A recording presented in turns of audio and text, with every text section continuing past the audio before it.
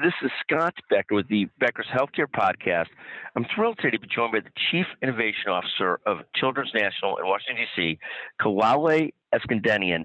Also has a couple other roles. So tell us about those roles, about her career, about Chief Innovation Officer role, and more. Kalale, can you take a moment to introduce yourself? Yes, thank you so much, Scott. It's great to be with you. My name is Kalale Eskandanian. I'm the Vice President and Chief Innovation Officer at Children's National Hospital in Washington, D.C.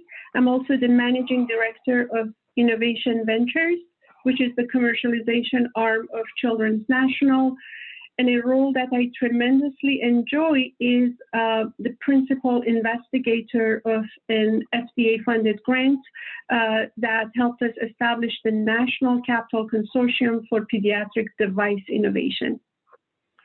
So magnificent. Tell us a little bit. You've got these fascinating roles. Children's National is a famous institution. Talk a little bit about how your career and how you ended up where you are today. Yes, absolutely. So by background and by training, I am a mechanical engineer. So I got my undergrad and master's degree in mechanical engineer. When I was in school back then, this is a long time ago, we didn't have the discipline of biomedical engineering, actually. So I trained as a general mechanical engineer, and typically, with that type of training, you can work in any environment that is ripe for innovation. So I started my very first engineering work at Intelsat. I should say that, even before that, so right after I finished my undergrad training work, I immediately entered the PhD program. And I got my PhD in industrial economics, focusing on industrial territorial planning.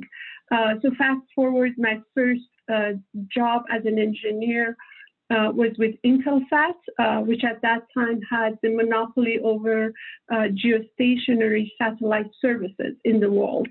So today, as you know, lower orbit satellites have come to the market, so geostationary satellites are no longer the only option. So I enjoyed very much working as an engineer, but then I decided that I needed some business training. So I went back and I got my MBA. I got my MBA, and I was recruited from the campus by Accenture to work in their telecommunications and high-tech sector at Accenture. I had the pleasure of being part of a team at Accenture that developed the first ever consumer trouble entry management system web-based for consumers that wanted to enter a problem. Instead of calling that telecom company, they could go to the website and more easily communicate with the help desk at that company, which was post-merger. So that was a very, very interesting, it was a first, it was the time, early 2000s, when the web was enabling corporations and companies to better serve their consumers and their customers.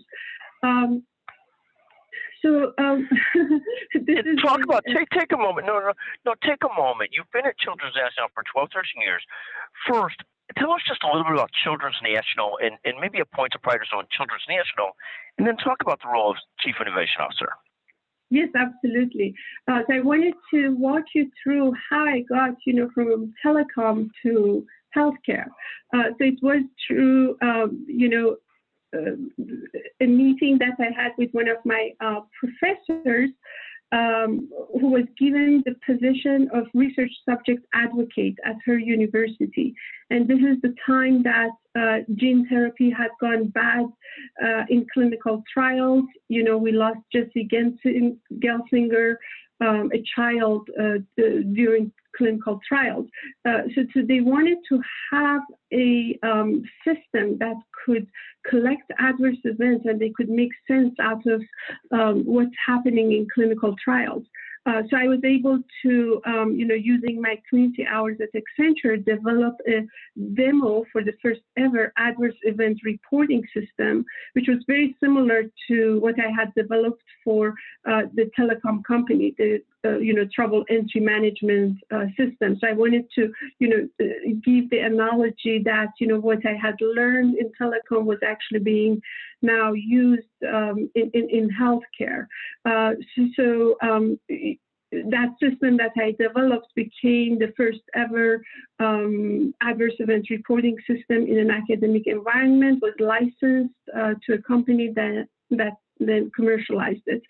So then I was recruited to Children's National. This was when we had received a large gift of $150 million to establish the Sheikh Zayed Institute for Pediatric Surgical Innovation, first in its kind in any academic medical center, specifically in any children's hospital.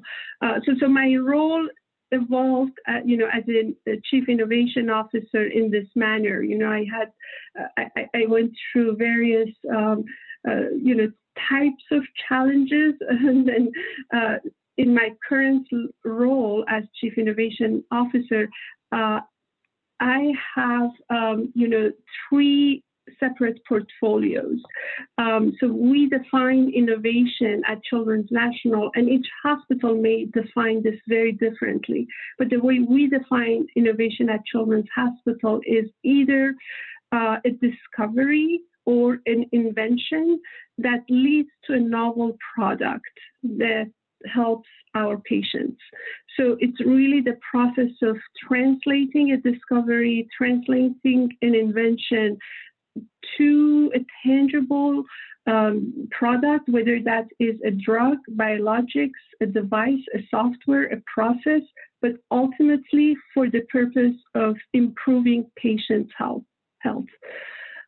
So this is how we define, and this is my role is basically, work in these three buckets of research-based innovation, hospital-based innovation, and external innovation to continuously and constantly source and scout the best ideas for pediatric health.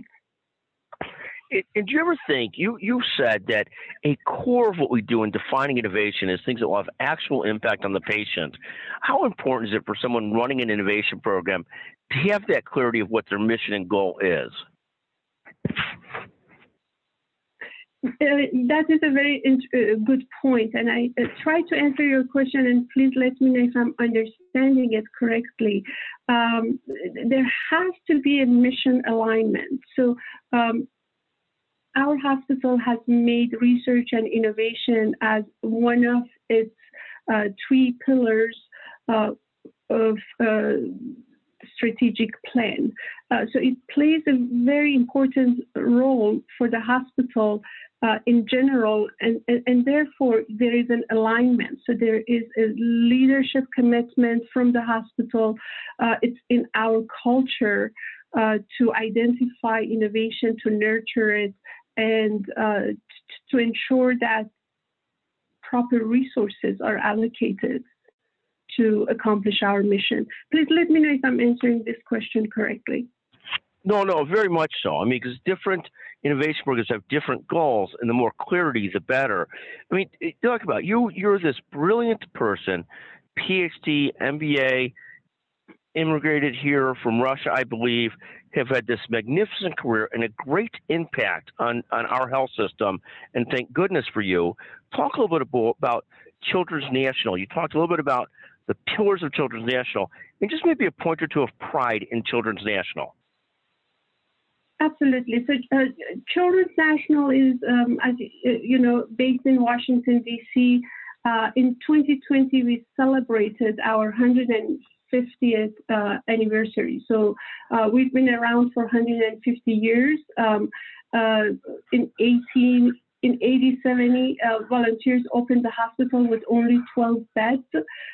So today we serve, we have over 313 certified beds at our hospital, but we also have presence in the community. So it's not only our campus, the Sheikh Zayed campus on Michigan Avenue, but we have regional outpatient center and surgery centers throughout Maryland and Virginia, as well as other areas in DC.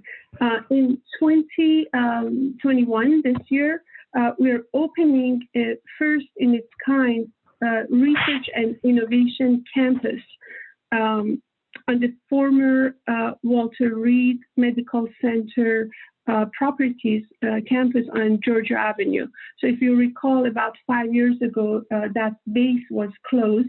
Walter Reed moved to Bethesda.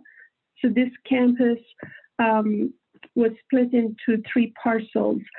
One of the parcels was transitioned to Children's National. So it's a 12-acre parcel, and our vision to turn this into a first in its kind, and for right now, the very first innovation campus that is solely focused on pediatric health. We have anchor tenants on this campus. One is the Johnson & Johnson J-Labs. It's a life science incubator. J-Labs is starting its operation in April. They're moving their resident companies in April. The team will start actually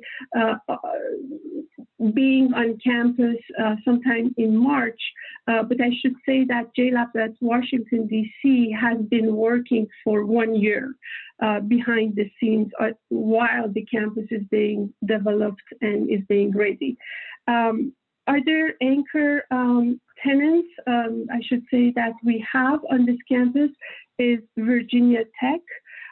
So Virginia Tech is moving one of its largest lab focusing on pediatric neuroscience. So there is a synergy between both J-Labs at Washington, D.C. and Virginia Tech and our own researchers and innovators to work in an environment collaboratively in partnership. So this is very unique, and I just named 2 of the anchor tenants of the campus that will be working with us, but much to come, much more to come. No, Kawale, magnificent career. Just one more question, 60 seconds. What's your best advice for people trying to have a great career? You've had this magnificent career. What do you tell people that are trying to have great careers? What would you tell them in 60 seconds or so? I would say that, first is that you have to be absolutely, as much as this sounds cliche, but it's absolutely true. You have to be passionate about what you do. Because for me, this is not necessarily a job. It's really, it's my passion. I love to go to work every day. So be passionate about what you do. And then second is that, find a sponsor and a mentor that would be your partner for the life or your career. That is very important. I've been very fortunate to be where I am, thanks to the great mentors and sponsors that I've had. Fantastic. I think those are 2 great pieces of advice. Love what you do, have a passion for what you do, and find great mentors. Those are 2 magnificent pieces of advice. Kawale, what a magnificent career. I want to thank you for joining us today on the Becker's Healthcare Podcast, and continued good luck to Children's National and you as the Vice President and CIO, and also the other roles you have with the Capital Consortium for Pediatric Hospitals and the other roles you do. Magnificent. Kawale, thank you very much. Thank you, Scott. It's been a pleasure.